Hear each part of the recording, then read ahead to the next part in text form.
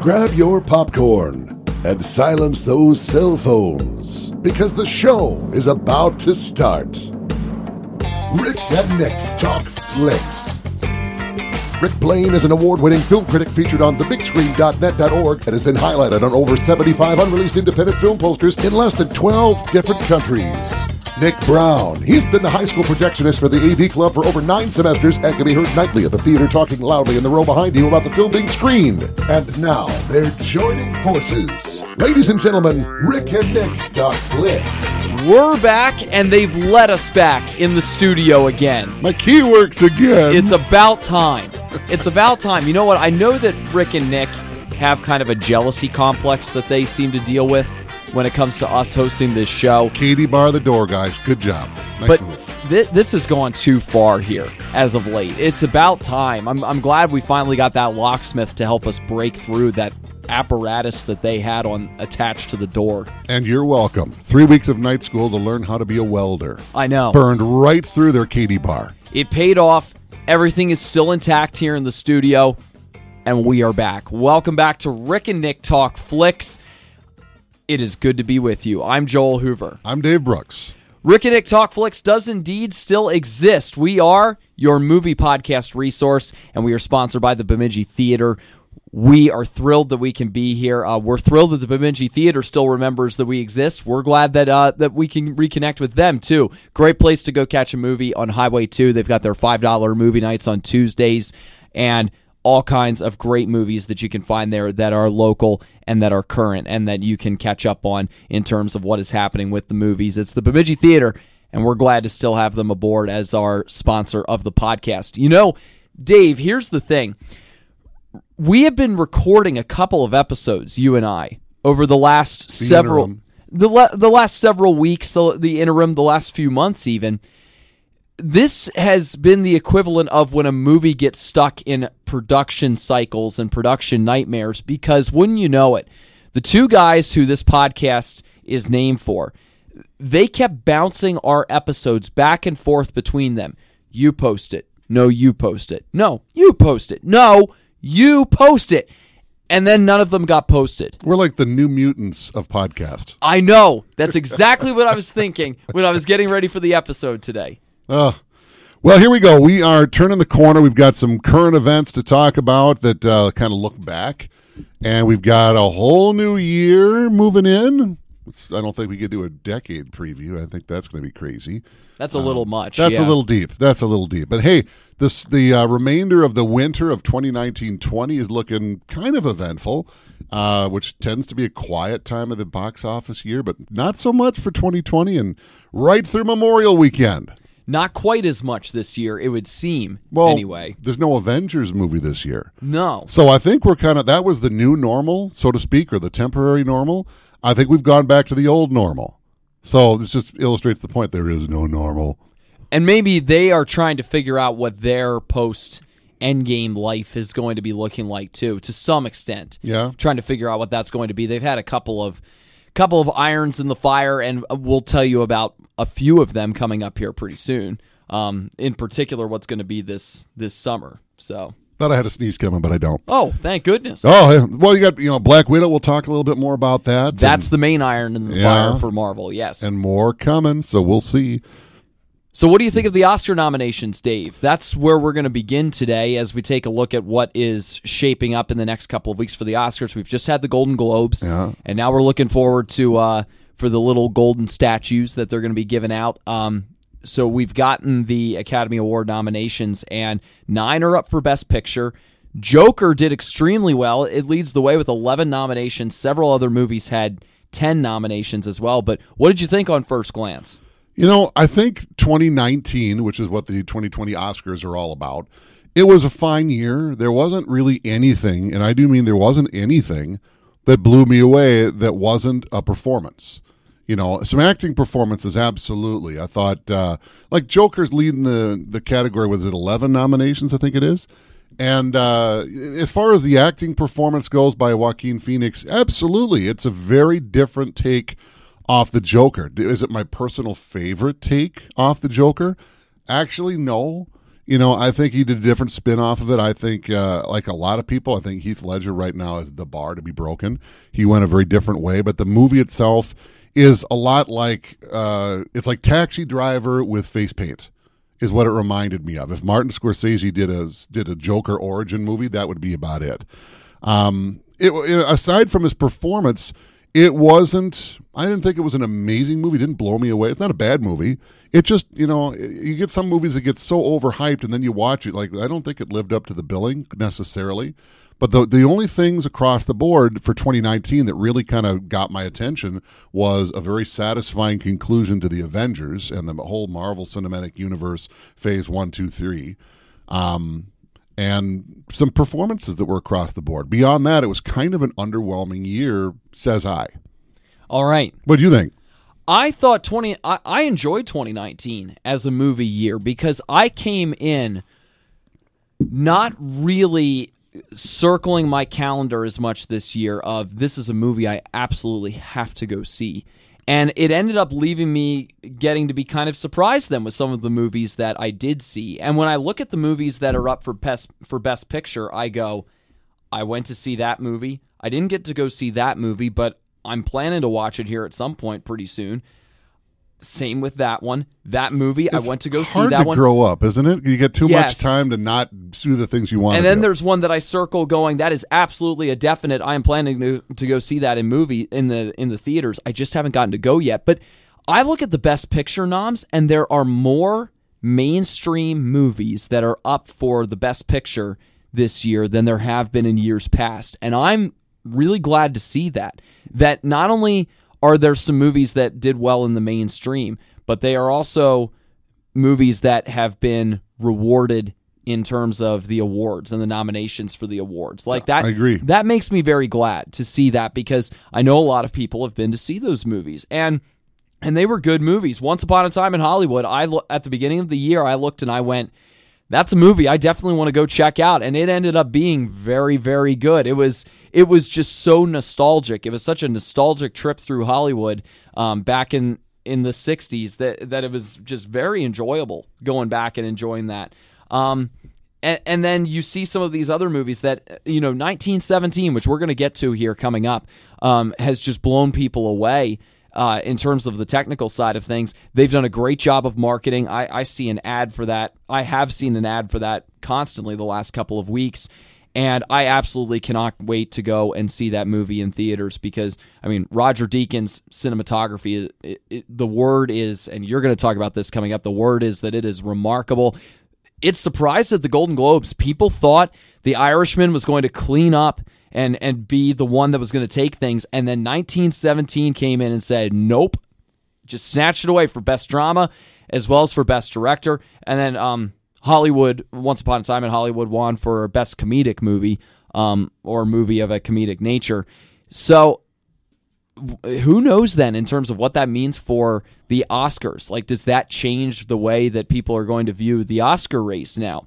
We'll see. Then you've got a few of those movies that were a little bit more of the indie variety, and yet or that were in one case foreign, and yet they have gotten great reviews. Parasite has gotten phenomenal reviews. Korean-based movie that was made, and a lot of people have said it's a great, great satire. You've got Jojo Rabbit in there as well.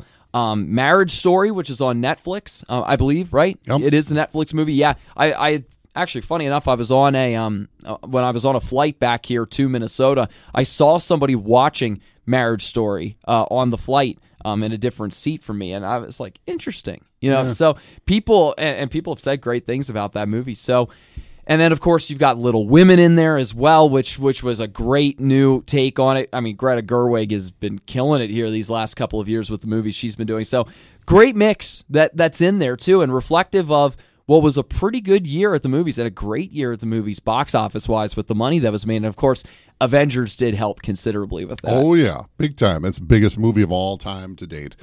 But like I said, there was I'm not saying that it wasn't a good year for movies. It just was. The movies that I saw were entertaining, but they didn't necessarily blow me away. And I'll give you an example. So touchstone kind of movies. Well, like The Irishman's getting a lot of toast and a lot of pomp and circumstances, but I would point out I read the noms, I think, twice, and I don't think De Niro was nominated for the Oscar, while Pacino and Pesci were. It was nice to see Joe Pesci back, by the way. I haven't seen him in a long time because he hasn't been around in a long time. He's been quasi-retired. It's a very good movie, but it's a 3.5-hour movie, so there's no pacing, and there is a plot, but the plot is like a trickle of a stream trickling under the leaves. You can barely see it, even though it's there. It's very much a character-driven movie with a minor plot, very similar to Once Upon a Time in Hollywood, which, it's much more about the characters, and it's the least Tarantino-esque movie he's ever done, I think. And there is a plot there, sort of. And it's not until maybe the last 20 minutes that the plot really kind of comes together. The plot is the character arcs, and much less so plot-wise as, say, Pulp Fiction, which is also about different story arcs that loosely intersect. These all come together at the end. Right. But it's more like a day in the life, like Seinfeld. There's a show. You get up, you go to the movie ranch, you see all the people living there, you check on the old man, boom, there's a show. It was kind of like that, and then only at the end of the movie was there a story. And so I think it was a good movie. It was an entertaining movie, but I'm still kind of on the fence as to how much I loved it or just kind of liked it. And how much did I like it? I liked it, but I wasn't wowed by it. And The Irishman, great performances. It really is a good movie, but it's a 3.5-hour movie. So the thing that really you lose there is the pacing and the snap. Right. Go watch Goodfellas and then go watch The Irishman, hopefully not on the same day, because there goes your whole day. And you tell me which you think moves better.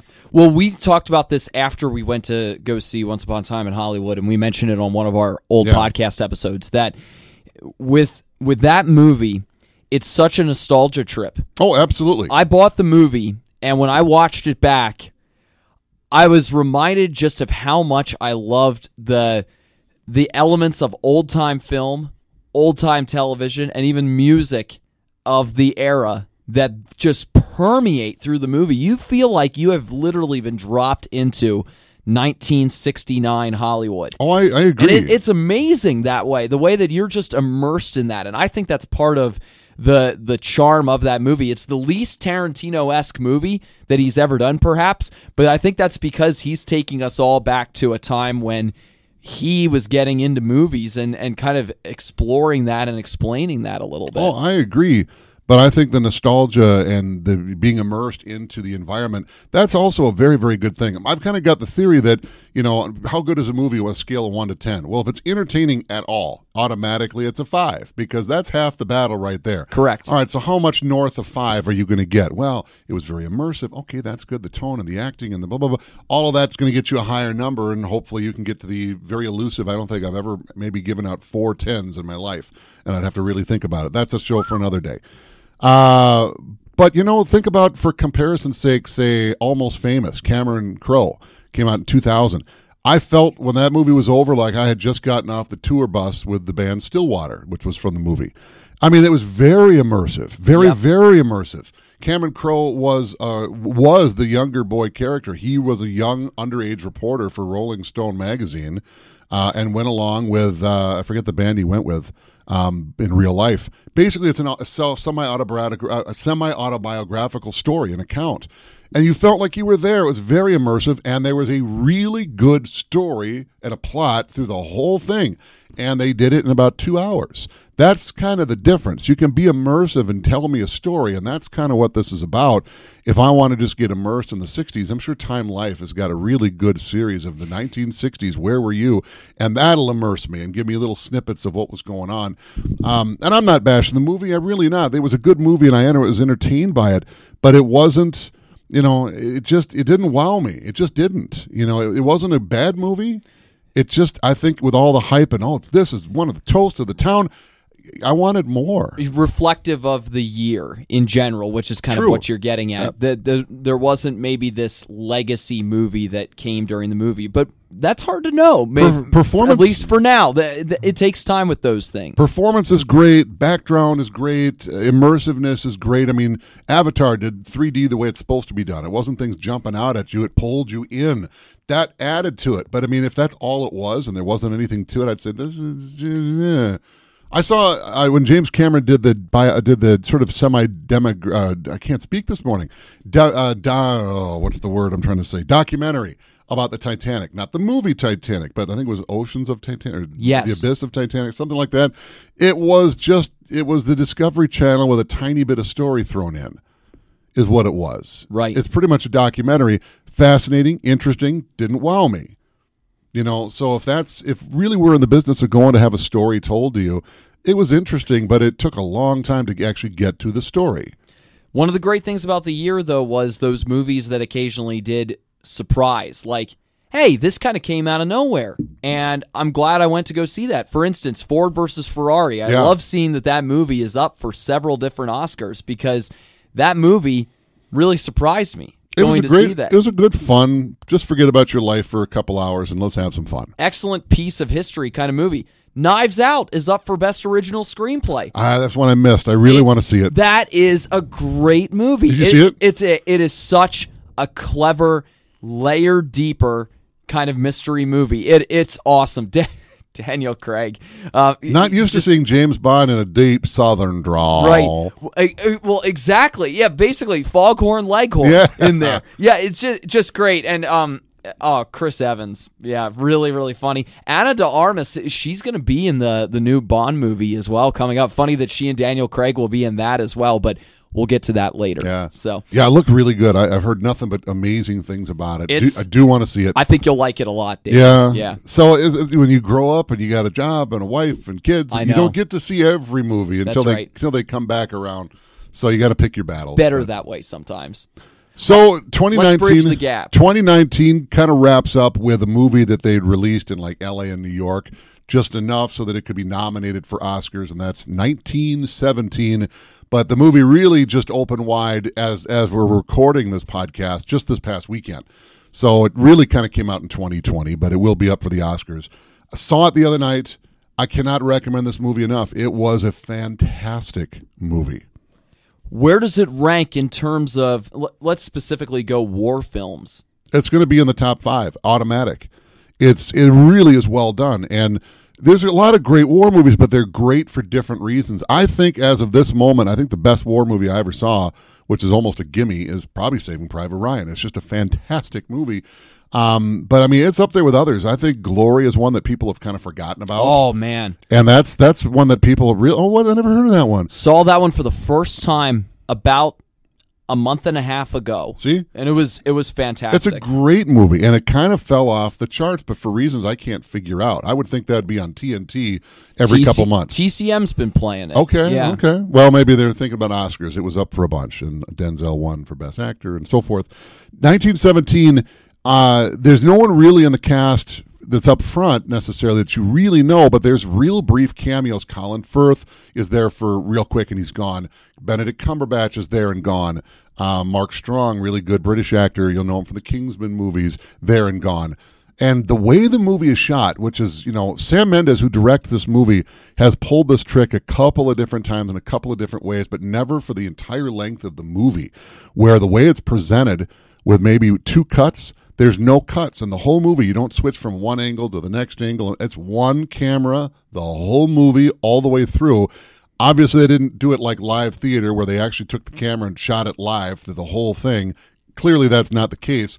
But the movie's up for Best Editing and Best Visual Effects, which ties into that because how do you bleed one take into the next take and make it look like it's the same take? That's artistry, and that involves a lot of different things. But it also involved a lot of choreography to make it happen so that things got in the shot as people were doing these, what at some points were 10-minute long takes. Right. And you can't screw up and flub your line because then you got to redo the whole 10 minutes ago. Plus, I was watching an interview that was done with Roger Deakins, who's the cinematographer. Very accomplished. Very accomplished. Here's some of what he's done. Shawshank Redemption, Fargo, A Beautiful Mind, Skyfall, Sicario, Blade Runner 2049, and now 1917. He has had some absolutely extraordinary movies that he has done. He got an Academy Award for Blade Runner 2049 for his work there of cinematography. He was saying that even if the sun would come out or something, or if it would get cloudy on a particular scene, they had to go back and start again at some point where it's because they're trying to do those continuous takes and then piece them together. Yeah. It's a fantastic movie, and the story is there from the get-go. sometimes there's the old adage of KISS, keep it simple, stupid. And this is the most basic plot that you can imagine, but it doesn't matter. It's a good story. Hey, your brother's part of a battalion that's going to get wiped out tomorrow morning unless you and one other guy can sneak across the trench warfare and against the German lines. No man's land. You're going to try to stop this attack or everyone's going to die, including your brother. Go. That's the movie. And it's fantastically done, and it's well acted, and I cannot recommend it enough. I can't wait to go. I'm trying to get it worked out with my friends right now because there are a couple of us who really, really want to go see this movie, and it's like, this is one of those things that we've kind of got to make the time for to go see together because it's one of those movies. Sometimes that's why we don't see the movies, because I'm going to go see it with you, Hoove, and if I can't get my schedule with your schedule, well, now the movie's it could be out of theaters. Either I'm just going to break my promise to see it with you and just go see it, or I'm not going to see it at all until it's right. And sometimes that happens. I've got a couple movies I was going to go see, and one thing or another happened, and it didn't happen. So it happens. Well, we've got a couple of movies that are coming out this weekend that are on the radar as well here in January. So let's repivot. Let's talk about the first, third of 2020. Let's go from what's out now, which would include 1917, which I'd say we just talked about. Yes. Let's take a look at the rest of the winter of 2019-20. Let's look at the spring up through the end of May. So that'd be Memorial Weekend, and that technically kicks off the summer season. You don't have a big Avengers movie this year, so you don't have one in April trying to be a summer movie. So this is back to the old normal. That's right. So let's look at January with 1917. We already talked about it. That's out right now. Go see it. And this upcoming weekend, we've kind of got a busy weekend coming up. We do, and it features a sequel as well as a remake. Yeah.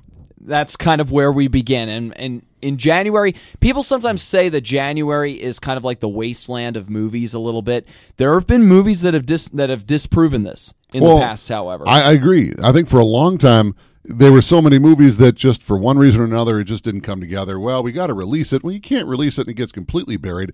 Let's release it at a time that people aren't going to the movies. And January through March, for a long time, just there weren't good movies coming out. This was almost the dumping ground. And then I think the movie that changed all that was Cloverfield, where let's put a movie out that's going to be a good movie. Let's put it out when nobody's going to the theater to see stuff, and it'll stand like a giant amongst the rest. Yep. And not just because it's just a little better. I mean, Cloverfield, like it or not like it, I thought it was a good movie. I don't like shaky cam, but it is what it is. And it worked. It's different. And other movies are starting to catch on to that now. And rather than just the award art house sort of movies, the ones that get nominated for Best Picture and get a short re-release so people can see them, now you got movies that are kind of interesting, like the ones we're about to talk about. The sequel that's coming up this weekend is Bad Boys for Life. Will Smith and Martin Lawrence are back once again to add another one to the series. I have never gotten to see any of the Bad Boys movies, Dave. Have you? Oh, yeah. They're good movies. The first one in particular. The first one, Michael Bay was, an MTV director that came under the wing of Jerry Bruckheimer. And I may be wrong, but I think that was his first big movie, Michael Bay. And it worked. It really, really worked. And that launched a great career from the 90s that bled into The Rock and Con Air and Gone in 60 Seconds. And that whole, that was those weren't all Michael Bay movies, but that kind of genre of movies, Bad Boys kind of started that. Bad Boys 2 got way, way too big. But Bad Boys for Life, I got to think this is going to be the last one, Bad Boys 3. And it looks good. I do think it'll go well, and hopefully it'll do something to revive Will Smith's career. It's kind of lagged a little bit lately. He found a little pickup with Aladdin, but last year he was really starting to come back around again. It felt like with the this different might cement movies it. that he was in, at like just being a little bit more involved. Yeah. With what he had going on last year. But it's hard to recapture what Will Smith had going in the 90s for him. That was such a massive, massive decade for him. Well, he was across young. The board. He's in his 50s now. It's hard to be a 20-something when you're in your 50s. That's Will Smith's kind of shtick. He's the hippest, coolest guy in the room. Doesn't usually happen when you're 50. It is what it is. I hate to say it. It's not an ageism thing. It is. So maybe very, very few people can pull it off, and I think Will, to an extent, can. And I think we'll find that out this weekend. He's a producer this time around, too, for it. It's crazy when you look at from the first one to the second one, it was an 8-year gap. And then you look at it from Bad Boys 2 to Bad Boys for Life, 17 years separating that. Interesting. I don't think there's anything wrong with that. When it's strike while the iron's hot mentality, sometimes you're just shoving them out to make money, where this is one that they've wanted to make for a long time. They came up with a good story that everybody liked, and that's great. It's kind of like what happened with Indiana Jones, sort of. People wanted to make it, let's make it. And they made it and came up with a good idea rather than shove it out the door to get it out. So what is Robert Downey Jr. up to post-Avengers? His newest superhero. He is going to walk with the animals and talk with the animals in Doolittle this weekend. Quite a voice cast that's in there. Oh yeah, this how many times have they done Dr. Doolittle? Wasn't the last one? Wasn't that the guy in the Mummy? I still can't speak today. Brendan Fraser. Yes, Brendan Fraser. Didn't he do a Doolittle? I'm not sure. Or am I thinking of Jim Carrey? Maybe. No, it was Eddie Murphy that did that. Eddie Murphy did that. That's Doolittle. Right. Okay. Yep. So here's the newest incarnation. And then, of course, there was Rex Harrison way back in the day. This looks to be a less comedy, more fantasy, wonder and fulfillment kind of vibe, I guess you could say. That's what it looks like. So it could be an interesting one. So no suit of armor can Robert Downey Jr. carry all the weight just himself. I have no real idea of what the plot is about or what the plan is. I think there's travel involved. I think they're going somewhere, like trying to discover something. So, I mean, that's kind of what the Dr. Doolittle premise has been around is traveling and speaking to the animals. General animal conversation. Yes. Yeah. So I always look for that in a good movie. General animal conversations. Yes, conversing with nature. That's a very formal way of putting it. Anyway, so that's also coming up this weekend and that we have to expect. Anything else for January? Otherwise, for January, I know there is a movie with Matthew McConaughey, actually with quite a cast coming along. Guy Ritchie, yeah. And Guy Ritchie's directing. That's The Gentleman. That's coming up next weekend. Hugh Grant is also in it. Colin Firth. Michelle Dockery. I didn't realize that. Yeah. Anyway, so that's coming up next weekend. And then on the 31st, if you're looking for a little bit more of the fairy tale plus horror variety, there's Gretel and Hansel that is coming out. Switching the names around. I don't know if that has any particular application to the movie or this particular tale on it. Apparently, it's a pretty dark one, though, on the classic Brothers Grimm tale. Interesting thing of note, the director, Oz Perkins, son of Norman Bates, Anthony Perkins. Really? Yeah. That's where my mind went at first when you mentioned the name, so that's very interesting. Oz had a micro blink and you'll miss it cameo in one of the Psycho movies where he played a young Norman Bates, where his dad played the role through the whole movie. Wow. And so he's kind of taken after dad in a way, so good for him. All right, on to February, and we get our first comic book foray of the new year. DC. What do we have to expect from Birds of Prey and the Fantabulous Emancipation of One Harley Quinn? Yeah, a lot of people looking forward to this. She was the standout. She was the one non-casualty from Suicide Squad, I think. There was so much around, Jared Leto's Joker, and the whole movie just kind of not worked, but everybody loved Margot Robbie's Harley Quinn. So she gets her own spin-off. Now, Birds of Prey has been spun off a couple of different times in a couple of different ways. Is that so? They had a TV series a while back where it was about Barbara Gordon, a.k.a. Batgirl, and it didn't really take off, didn't go very well, and that was a different version. I think it was on Fox a bunch of years ago. Can't remember how long, 2005 maybe. So here's another version, different version, where you get, sort of a female Suicide Squad vibe, so to speak. But yeah, this looks good. A lot of people are looking for it, not just for Margot Robbie, but I'd be not surprised to see somebody else in that cast rise up along with her. So you're going to think for this, and you're not going to see the left hand coming in. The interesting thing about Suicide Squad was that it wasn't very well reviewed, No. but people who went and saw it really enjoyed it. It was one of those movies that went against typecast, it felt like. People who saw it were like, Suicide Squad, yeah, I liked it a lot. People outside of those who reviewed it, but the reviewers weren't really big on it. That was kind of the general vibe that I got out of it. A lot of people I know, just film-going public, it was okay, but not great. And it was performance-based. I really like Harley Quinn. Okay, and people were divisive about, whether Jared Leto's Joker was any good, and a brief show-up by Batman, and blah, blah, blah, blah. The performances were the highlight there. The story was a mess. It was all over the place, and it just kind of, from a story standpoint, which again is why we're going to the movies. We want to see those stories. If it's not a good story, then you lost me. And I might enjoy the movie just enough to get it a 5 or a 6, but it's not going to make 7, 8, 9, definitely not 10 territory. And that was kind of what the problem was. But, like I said, Margot Robbie stood out. And she really has done some great things in the last few years to really rise her star. Once Upon a Time in Hollywood. Was just in Bombshell as well. Yeah, recently. in Bombshell. She's up for an Oscar for that. And right. She's got a great couple of years under her belt, and she's going to keep on going. So keep going, Margot Robbie. I'm a fan. I hope for good things, and I think this will be a positive surprise. I think this will be, call it a better version of Suicide Squad if you want. Okay. Maybe is the vibe. Maybe some lessons learned from Suicide Squad. I hope so. Maybe. I hope so. Now, this is one that when I heard about this, I was like, come on, guys. And then I read more about it, and I saw the trailer for it, and I'm intrigued by this one. So, Fantasy Island. Based off a TV show, right? Sort of.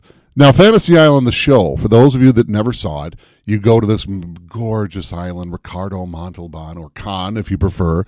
And his little sidekick. I'd be worried. I'd be worried automatically if I would see Khan there at the island. He did such a good job. He terrified me even in real life. I'm sure he's a really nice guy, but boy, I can't not see Khan. Anyway. He's one of those eloquent villains. You go to this island and you've done a background. They've done a background on you. They know all about you. What is your greatest, most amazing fantasy? And sometimes it's not quite what you want it to be, but it's a learning experience. It was an Aaron Spelling show from the late 70s and early 80s, and it was popular. The plane. This is a version of that is a little different, where it's much more horror-esque. So Blumhouse is involved in this, and you're going to go out to Fantasy Island, and if they're involved, and they're taking you for a ride. They're going to give you this most horrible thing. This really does look good, and I don't want to spoil too much of what's going out there, but imagine the show with a horror angle to it. It really does look good. Michael Pena has taken over the role of Mr. Rourke. Ricardo Montalban, and you got Maggie Q and a smaller name of well-known, character actors that are out there. This one could really be a surprise if you give it a chance. Now, this is just based on trailers and what I've heard, and we'll see how the end product goes, but has potential to really be a surprise. Maybe a sleeper hit. I looked at the poster for it, and that alone it's got that iceberg level intrigue where above it seems all right, but beneath the surface it's like, wait a second. Yeah. Something else is up here. This I kind of want to see this one. This does look good. Same weekend, there's a movie with Will Ferrell and Julia Louis-Dreyfus that's caught our attention, and that's Downhill. It appears about a family in the midst of an avalanche is what that's looking like in the basic premise. Do I have that right? Yeah, but it's also a dramedy. You've got two great actors and actresses. You've got Julia Louis-Dreyfus, Seinfeld, and Veep, and you've got Will Ferrell. Everyone knows him. And this is it's comedic to a point, but it's a dramedy. So you've got a marriage that's strained, and they're going to go and have a ski vacation, and things go poorly. And not just in the relationship, but there's an avalanche too. So it's going to be an acting performance by two good comedy folks, maybe kind of in the vibe of Robin Williams in Good Morning Vietnam or Dead Poets Society, where it's a comedic actor that really works for some acting chops. I've seen some really good things by both of them before for drama. I know they can do it. Can it come together in such a way that it really makes this whole thing gel? I'd be interested to see. It's an interesting combination, too, when you bring together two people like that. Different forms of comedy, I would say. Will Ferrell, more of the goofy, sometimes slapstick, oddball comedy. Julia Louis-Dreyfus, more of the scathing comedy variety. How will that mesh together is kind of what I'm thinking off the top of my head. Well, especially if they're a couple, where she might be the more acid-tongued of the two, perhaps. I could see a lot of good things coming from both of them in this. This would be one of those acting roles, and if depending on how the story comes together, it really could be another one of those sleeper hits, which is kind of why it got our attention. Not just two characters playing against type, but it would be worth keeping on your radar. Meanwhile, that same weekend, doing his very best to take a chunk out of the love of Baby Yoda that has swept across the world will be Sonic the Hedgehog. That's also going on February 14th as well. Isn't Jim Carrey the voice of Sonic? I don't know if he's the voice of Sonic. I know he's one of the voices that's in there. So here's an interesting little note about that. So they came up, Sonic the Hedgehog is a video game for Sega back in like 1990. They came up with a trailer for this, and nobody liked the way that Sonic the Hedgehog, the actual hedgehog, looked. Didn't look like like he was resembling of the character at all. Enough fan backlash that the studio actually did a very unprecedented move rather than saying, well, this is what it is. They put the movie on hold, redid the visual effects, and redid the look of Sonic the Hedgehog to make him look quite a precedent being set there. Yeah, I can't think of ever having that before, and now fans seem to be much happier with the way of the look of Sonic. So now will it pay off? All right, we did our part. We did what you wanted. Now go see the movie. Yes. And maybe things like that can happen again. So if you want the studios to listen to you, I'm just saying maybe go see it. Buy a ticket and then go walk out if you need to. But I don't know. So it could be interesting. Maybe. It's going to be kids' fare, but if that's your thing, or if you want to get immersed in nostalgia, Sonic the Hedgehog might just take you back circa early 90s. The following weekend, it's been done in movie form before, but Jack London's classic novel is coming back to the screen once again. The Call of the Wild, featuring, of course, the famous dog Buck, and Harrison Ford is going to be in it as well. Here's the weird, the dog is fully CGI? Yes. Which, I think I saw a version of this before, maybe something similar, where it was an actual dog, trained dog, So, you can get dogs to do all kinds of things, but this one is much more expressive because it's CGI. It'll do it exactly what you want them to do. Correct. Why couldn't they just get a dog? I don't know. Yeah, I know. It was a little bit strange watching the trailer and seeing that. Now, will the CGI be of a Planet of the Apes version, the recent Planet of the Apes version, or is it going to be something a little bit cheaper than that? The trailer is out, and I've seen it, and it looks very good. It really does.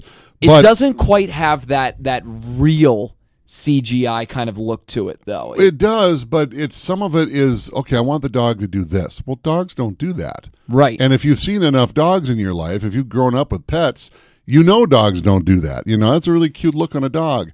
That happens maybe once, twice a year, that they give that cute look. Now it's doing it on command every little wink and kerner. So it kind of pulls you out of it maybe just a little bit. I don't know. It could potentially where you just start to realize there's no way that's a real dog. Well, the great challenge of The Call of the Wild is the fact that it is a story from the perspective of an animal and from the dog's perspective. Yeah, Buck. And that's what's really hard is how do you translate that from a book to the screen? I mean, like we had mentioned, it's been attempted and done before, but when you bring in CGI like that into the equation and try to bring emotion or emotives to the equation like that too with the dog,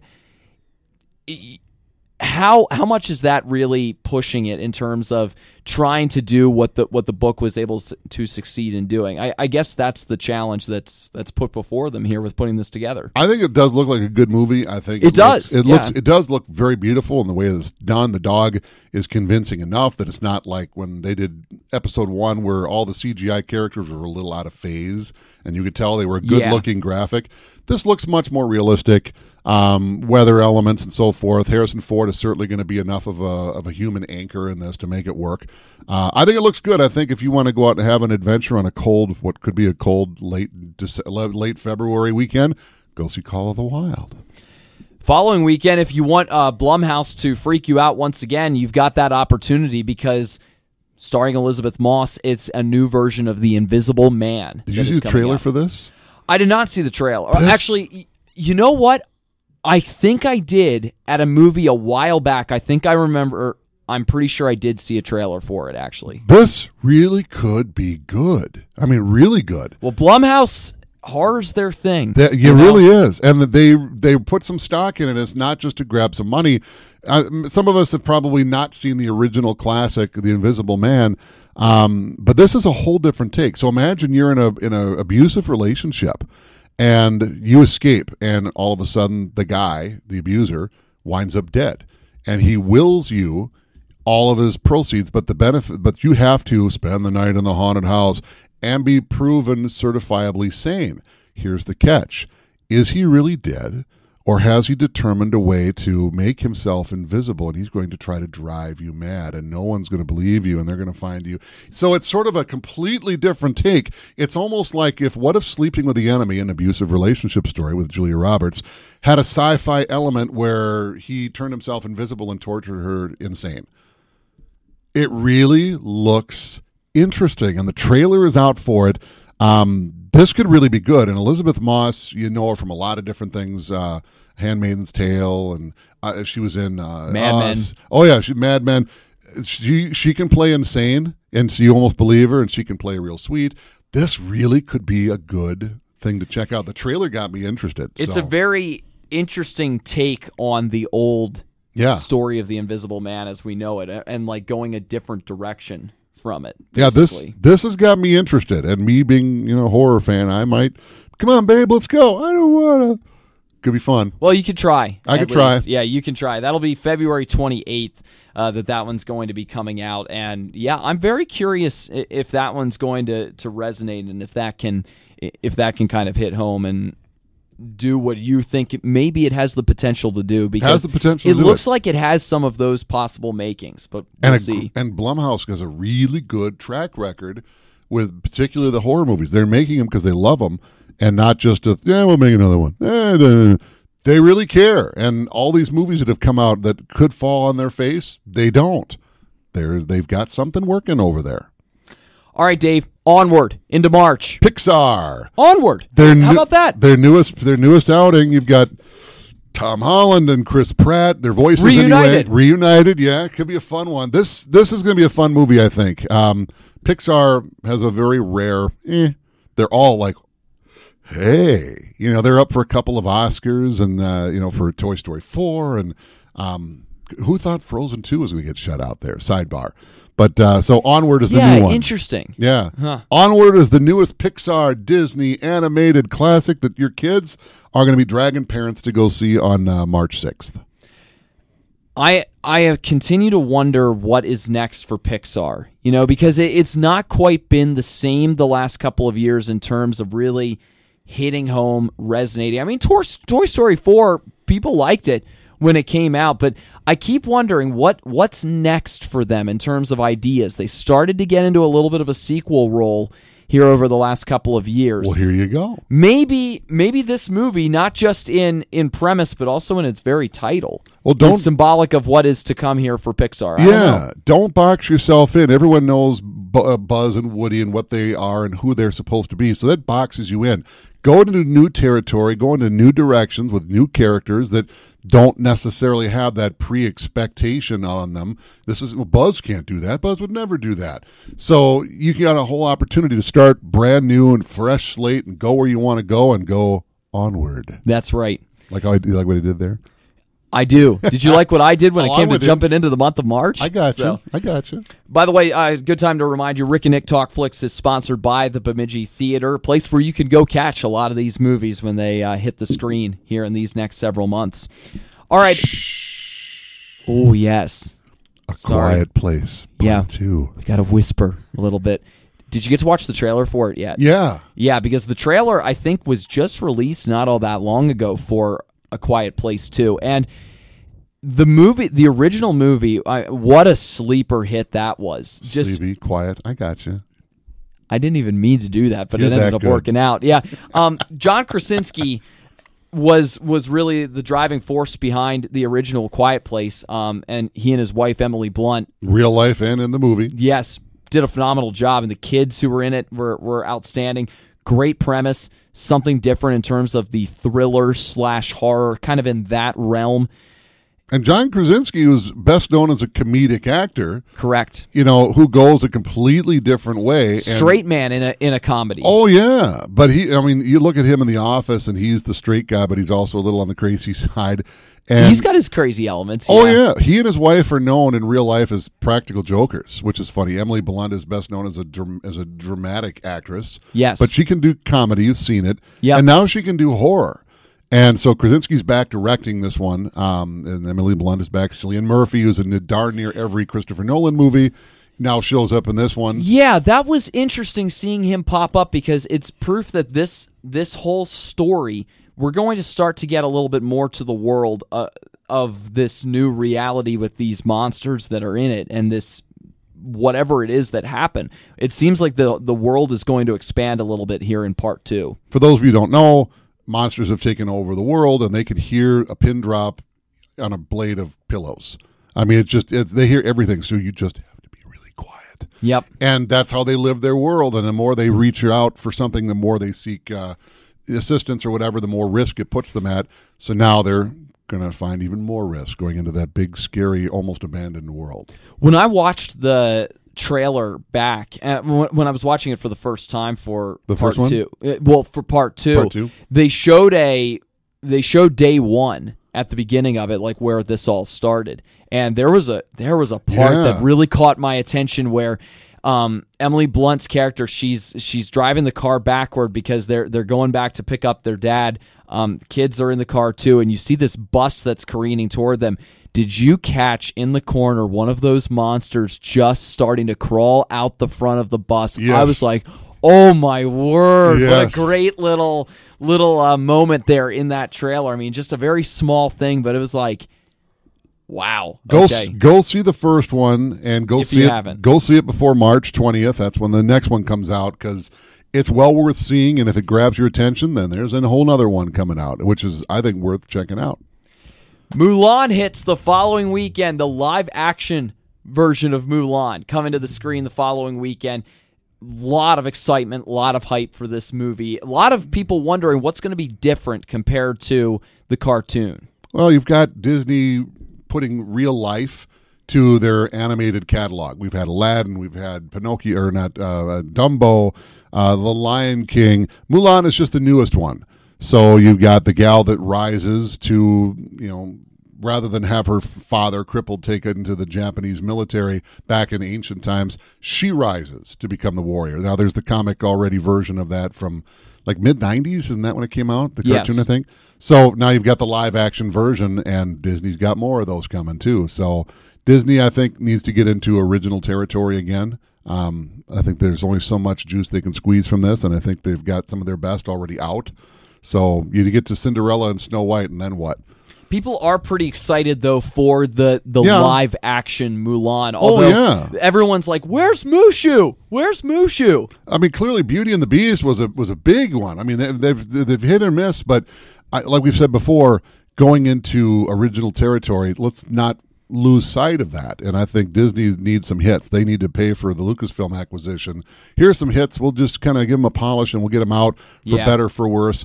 Let's do something original. Let's not do this, but they did like 100 last year. Yeah. Let's squeeze them out one every couple years. Let's move into new directions. But not to say that it won't be good. It looks very well like it could be good. You referenced it at the beginning of the podcast when you talked about us returning and getting out of production nightmares. At long last, the New Mutants will hit the screen in early April, and people who are a fan of Marvel and of the X-Men side of Marvel, they actually saw the trailer, and I'm seeing people going, the trailer is kind of looking good. Yeah. People are a little surprised in that regard, but that doesn't necessarily mean anything for the movie, but it's kind of interesting, isn't it? It's a very interesting backstory. This movie's been done and ready, essentially, for 2 years. And it's one of those 20th Century Fox movies that Disney picked up on, and it was originally thought of maybe it would be its own X-Men spinoff, and they decided, let's not do that, and instead it was more of a horror element to it. Let's have these people with superpowers locked away, but now they're going to use their powers to try to break out, for the better of humanity. And it's been, well, what are we going to do with it? We're going to reshoot it. No, we're not going to reshoot it. Well, the movie's been done for 2 years, and finally it's coming out. So you've got Charlie Heaton. You probably know him best from Stranger Things, Alice Braga. Yep. This is going to be an interesting one, but there's definitely a fan base that want it and have been waiting for it. So this anticipation has been building. Maybe this is the best way to do promotional for a movie, intentional. There's nothing wrong with the movie. Let's just hold it back for a couple of years and build that anticipation. If you're a Game of Thrones fan, Maisie Williams is in it as well too. So yeah, pretty good cast that they've assembled together, and it's It's going into kind of the darker realm of the X-Men a little bit with the New Mutants, and the trailer certainly reflects that when you see it. All right, let's get big. Yes. Well, actually, first, another one that weekend, Peter Rabbit 2, if you're looking for a kids and cartoon type version, Peter Rabbit 2 is going to be coming out that weekend as well. Yeah, time to go big. April 8th, No Time to Die. The 25th James Bond movie. It will be the final Daniel Craig movie with him as James Bond. The trailer looks really good. There's a lot of intrigue. There are a lot of interesting callbacks to old Bond movies. One in particular that people have made some interesting threads to. I'm not going to say any more than that. But there's some interesting fan theories that are going around in regards to this movie. But Bond is in retirement, essentially, coming into No Time to Die. He and Madeline Swan, they have gone off to Jamaica, and they are just enjoying life. But it's James Bond. He gets called back in. The world has kind of moved on around him. The double O's have moved on a little bit around him, and that's going to bring in a character who is a double O. Well, I think the secret's out on that. I mean, it's in the trailer. So there's a new 007, and it's not James Bond. 007 is just a code name. So when 0012 or whoever gets killed off the mountain, they have an open slot on the 00 program. They get a new 0012. What makes 007 any different? Bond's retired. Well, we have an opening in the 007 slot. So there's a new 007, and it's a gal. That's right. So it's in how the are they going to work together? How is that going to happen? And is she going to survive the movie so that Bond takes back 007 by the end? I mean, that's kind of a big open question. So that's one big secret that was spilled in the first trailer. So it's out there. This could be a very interesting one. And with this being the fifth and final Daniel Craig outing for Bond, it's going to have a sense of finality to it in a way. Obviously, there will be more. There will be a new search for Bond, and I'm sure in a later episode, you and I could speculate as to who we think would be a good Bond. And one of the great things that the Daniel Craig Bond movies have done is they've recaptured some of the nostalgia while at the same time providing a newer, more rugged kind of James Bond with the way that they've put these movies together. This movie looks like it's got that same kind of look and feel to it. The question is, what new element is going to be added on the villain side of this with Rami Malek? How's that going to provide an angle to this? What are some of the threads and connections that come with this? Is Madeline Swan really betraying Bond in this too? It's implied, and yet at the same time, it doesn't seem like it's that simple either. So all of those things come into the picture here, and again, is there more to this maybe than what meets the eye? There are some very, very interesting things that have been theorized when it comes to this movie. We're just going to have to wait and see because, again, some of these theories, I'm not going to get into them now. There are some very interesting theories people are making on this movie. So, anyway. Troubled production shoot, but that's pretty much the norm for Bond movies. Oh, yeah. Oh, there's always script issues, but that's every Bond movie ever made ever.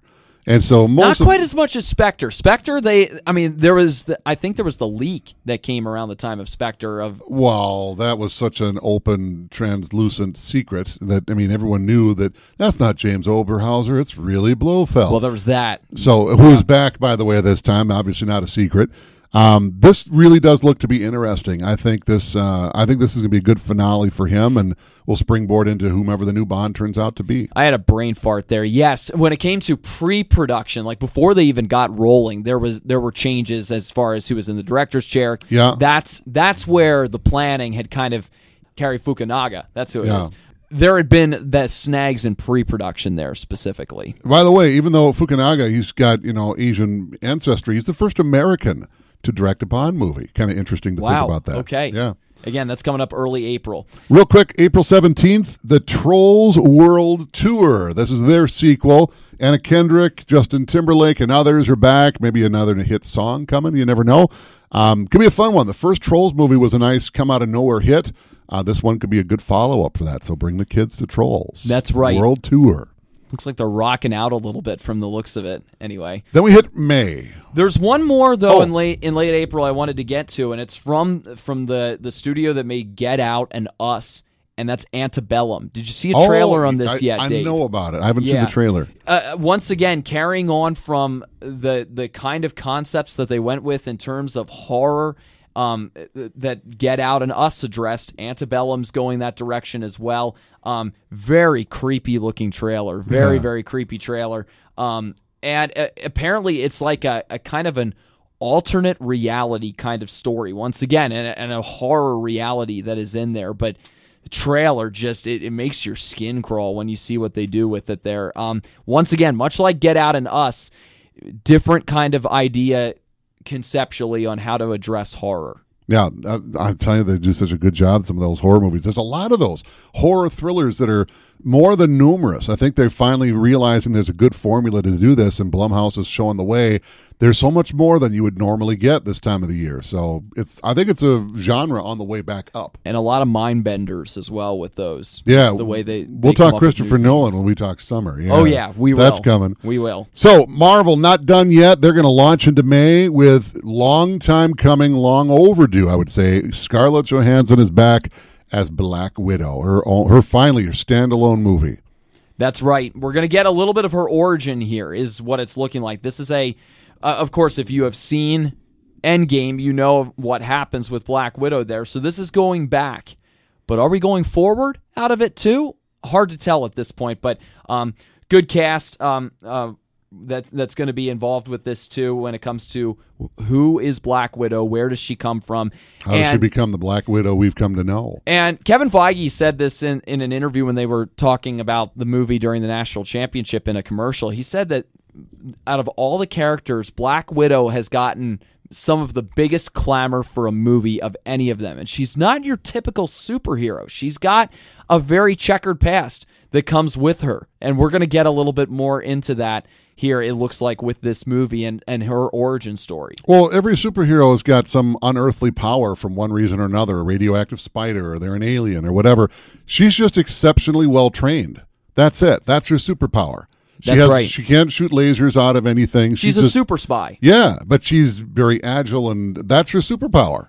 Apparently, this is going to be a prequel movie that is between Civil War and Infinity War, is what I'm seeing here. So it's about her origins. There's going to be stuff about her origins in there, and yet we are going back only slightly in the timeline. Which tells you there could be a pop-up character, perhaps, that'll show up one more time. Maybe possibly. so. Don't rule that out. I wouldn't be surprised if Hawkeye gets in there. I wouldn't be either. Those two characters have been really attached together in a lot of ways in their stories as well. Plus, given what we know about the timeline there, it does make me wonder. It does make me wonder about her character moving forward. Yeah, we'll see. Anyway. You're thinking about Days of Future Past? X-Men reference? Maybe something like that. Okay. Just something that could reshape the future. Okay. Yeah. Okay.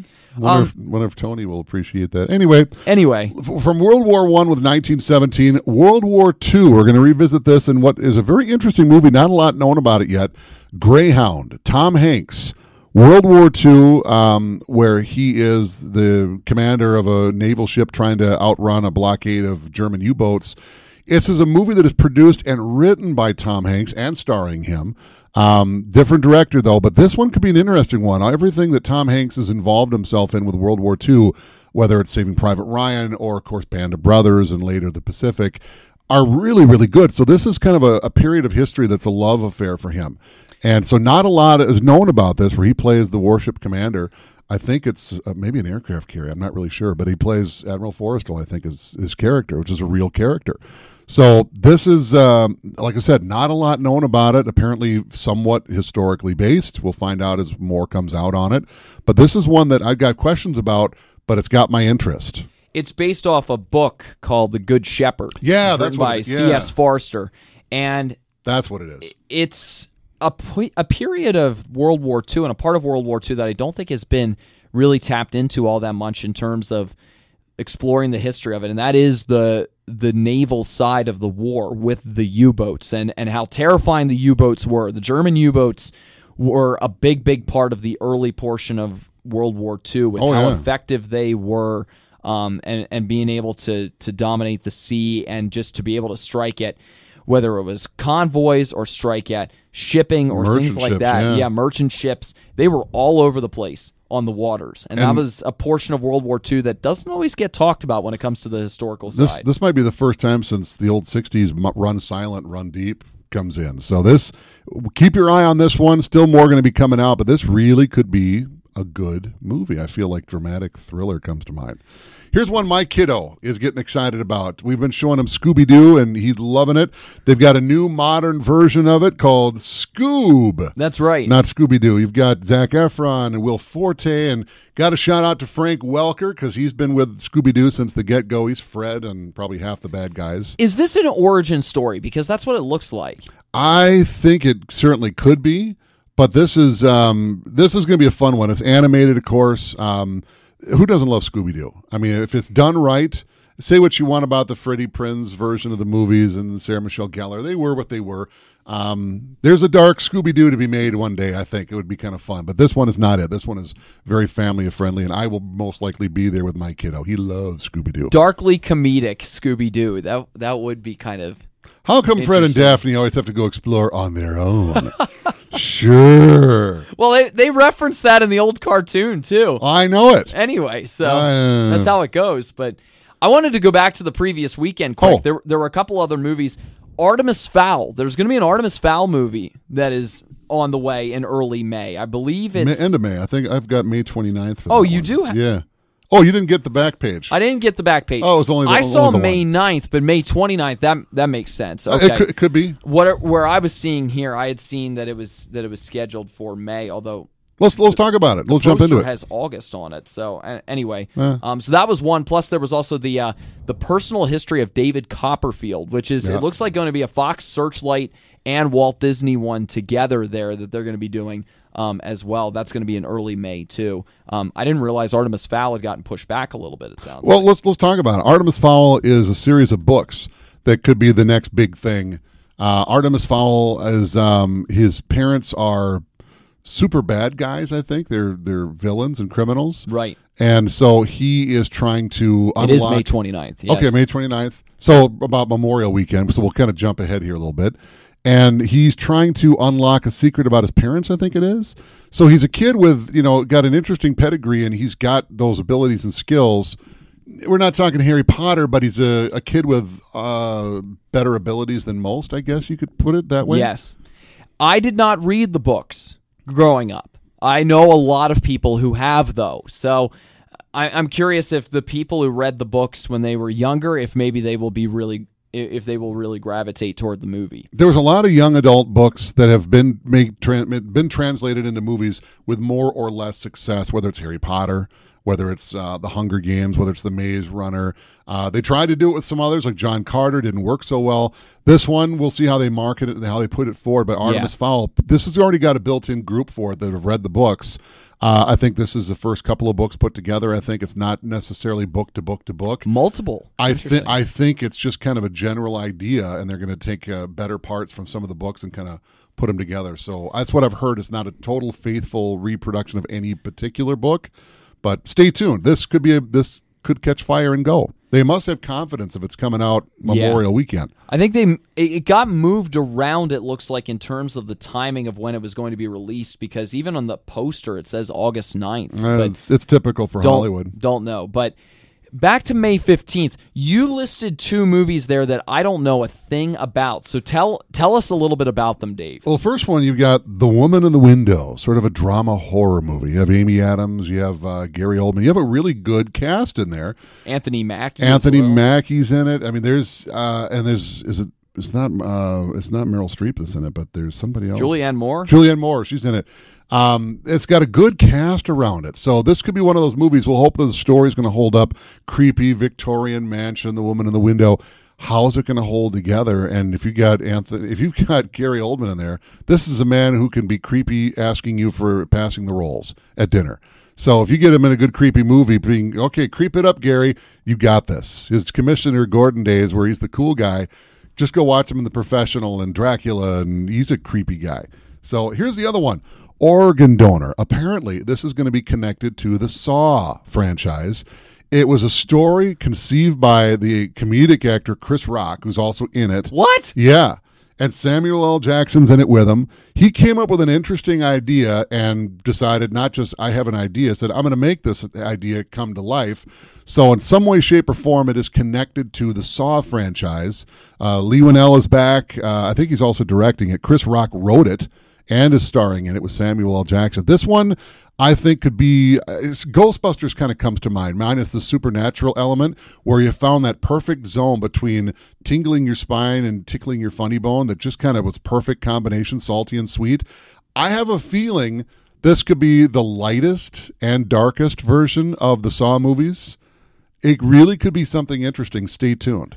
I mean, the cast alone, it's very bizarre when you consider where those movies have been previously, and like that, and the fact that Chris Rock came up with a new idea on how to take a franchise that has been down the road quite a ways now and is maybe in some respects run its course. Yeah, aren't there 8 Saw movies? So now you kind of consider it a reboot if you want. I've not seen a single one. It's got, pardon the pun, connective tissue. Oh, my word. So Organ Donor coming out middle of May.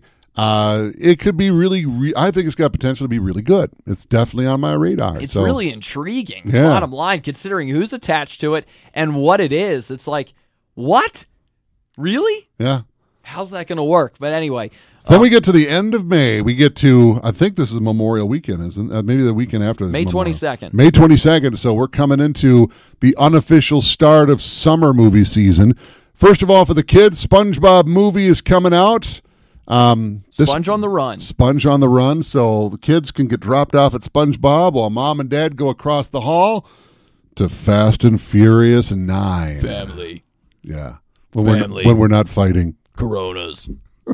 Yeah. When they're not fighting and when they're not splitting the movies off into 2 completely different franchises, and when the director is wearing a shirt that says Justice for Han and stuff like that. I mean, yeah, why would you bring back the guy who killed a beloved character and give him his own movie? I don't know. Hobbs and Shaw apparently did okay. It underperformed a little bit, but it didn't bomb or anything. Justin Lin is back, though. Justin Lin is back, who I got a lot of confidence in this guy, who really revived the Fast and Furious franchise and did good things for Star Trek, too. Shout out.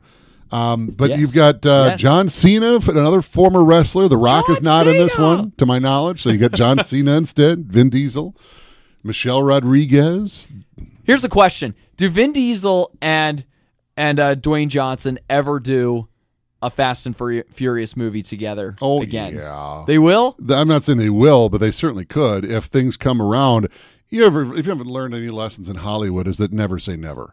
If they can make money off of it, you bet they will. If nothing else, it could be a selling point. You know, you get a good couple of scenes where those two are going nose to nose, and you know that it's not all acting. Makes for a better scene, makes for a better draw, makes you want to see it. Never say never. Charlize Theron is back once again. Yeah. As well. Yep. Not sure in what kind of element this time around for it, because I didn't see the last one. She was the villain, right? Yeah. Yeah. This, Fast and Furious, I think by the end of the second one, had kind of run out of steam. Yeah. And then they started, Tokyo Drift and Say What You Want. And then they totally revitalized the whole thing with Fast 5. And it just breathed new life into everything, kind of like Mission Impossible when J.J. Abrams got involved. So now with this second lease on the franchise, how far can they get this thing to go? Is this family squabble that's going on behind the scenes maybe enough to sink the ship? Family. We'll see. Fast and Furious 9. I live my life a quarter mile at a time. I don't know how much further they can keep stretching it out, but they seem to have a pretty unlimited tank of gas when it comes to this. When Vin Diesel's pushing 60 and he's still the rebellious, bald James Dean, that becomes a pushing of credibility. We'll see how far they can keep that going. Anyway, Fast 9 coming up or Fast and Furious 9. That's all we know of it in terms of title. Coming up end of May. Not a trailer yet for it. No, too far away. There's going to be one that's coming here pretty soon, it sounds like. The further down the preview you go, the less put together the movie is. So as we get more through the spring, you'll start hearing more about it, seeing more about it. But yes, could be an early big flag in the summer season that's coming up. So when you start, and we are going to do a much more in-depth jump into the summer up later on. But when you start to look ahead, there are There are some big ones that are on the horizon, especially getting into June.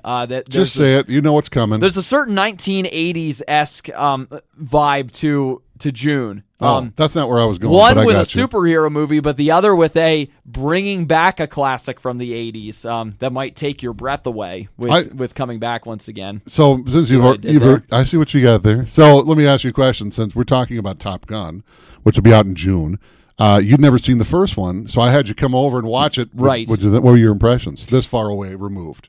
Like, it didn't blow me away. Like, it wasn't like a whoa. It didn't grab me like that, but it was very good, and I could see why people really enjoyed it a lot. I mean, it's Tom Cruise. It's Tom Cruise. Yeah. Essentially. That's his movie there, and I could see why why it was so beloved and why it is so beloved. And apparently the way that they've shot this new one, I mean, it's pretty exciting hearing that they did their own stunts and they did their own shooting of it in that way. I mean, that's how Tom Cruise likes to do things. So, well, originally the movie was supposed to come out summer of 2019, a year ago. As we record this 6 months ago. And they decided to do a lot more actual in-cockpit photography on actual planes. So imagine you get a selfie while flying an F-22 with Tom Cruise actually in the plane. And it's not a fake green screen anything. He's really flying. And that's how they did this. And so that took a little extra time. And so that's going to be extra wow factor. So hopefully the story is going to be good. And wow, it looks like you're going to get some amazing aerial photography that is going to be all but non-faked. So that's right. This looks really, really good. Between that and then you've got Wonder Woman 1984 in there as well in June, and then you get to July and say it. Oh, Tenet. Christopher Nolan. Oh man, he's drooling. Get him a bib. Can't wait for Tenet. Nick, get him a bib. He's doing the show for you. Forget those guys. Good they for wouldn't nothing. even let us in here. So seriously, that trailer looks so cool and just completely like it's going to be another mind bender as well. Like, and this time, a time bender too. It appears. So, and we'll talk more about the summer of 2020 as we get closer to it. Probably around May or so. But hey, spring does look to be maybe a little more active than normal. And it looks promising. One big thing you and I both said off air is that there's no serious one major tentpole. Because there's no Avengers this year. So the Avengers assemble. There's a couple assemble. solid tentpoles, though. Yeah, there's some definite noteworthy cornerstones, but like the ginormous, this is the movie. I don't see necessarily one of those. Maybe with the exception of No Time to Die. Yeah. I think that one's going to be pretty big, although it's going to have a lot to do to get to where Skyfall got to. And I mean, Spectre did really well to follow it up in terms of how much it made, but how big can it really be? I don't. Well, it does really stand out, though. At that particular time in the calendar, it has the potential to be a big. It's on its own. Massive one. They haven't really started the publicity on it yet. I mean, there's a trailer and a teaser, but they haven't made the push yet. So you watch. This will be fun. Yeah. Hey, it's going to be a good time to go to the movies. That's right, and a great place to go to the movies is the Bemidji Theater, and we're pleased to have them as a sponsor of the podcast for Rick and Nick Talk Flicks. Boy, I think we did pretty good for just getting back here for the first time in what felt like an eternity. We had so much to say. I know, we did. It was. I'm sure that it translated in terms of how we were. But thanks for joining us today. We're looking forward to the year that's ahead in movies. We're looking forward to more to come here in the next couple of weeks as far as maybe looking back a little bit and kind of getting up to speed a little bit. Of course, we're looking forward to the Oscars as well, as we talked about at the beginning of the episode as well. Yeah, go see a movie and take your pick. You're going to start getting some re-releases of movies that are up for the Oscars, and they've got such a short turnaround. Don't let that pass you by. Go see some shows and go see some of the new ones coming out. If it gets your attention and you kind of want to see it, go see it. Get a babysitter, go see it. As best you can, anyway, as your time suits, as you talked about a little bit earlier. And see them in the theater. There's a lot of those. The debate rages, but you just can't equal that. I mean, there's sometimes drawbacks. It can be expensive and people talking and blah, blah, blah. But, boy, when you get it right, boy, it just makes it so much of a better experience. Cannot be beaten in my loudmouthed opinion. I'm Joel Hoover. I'm Loudmouth. He's Dave Brooks. And we will see you at the movies.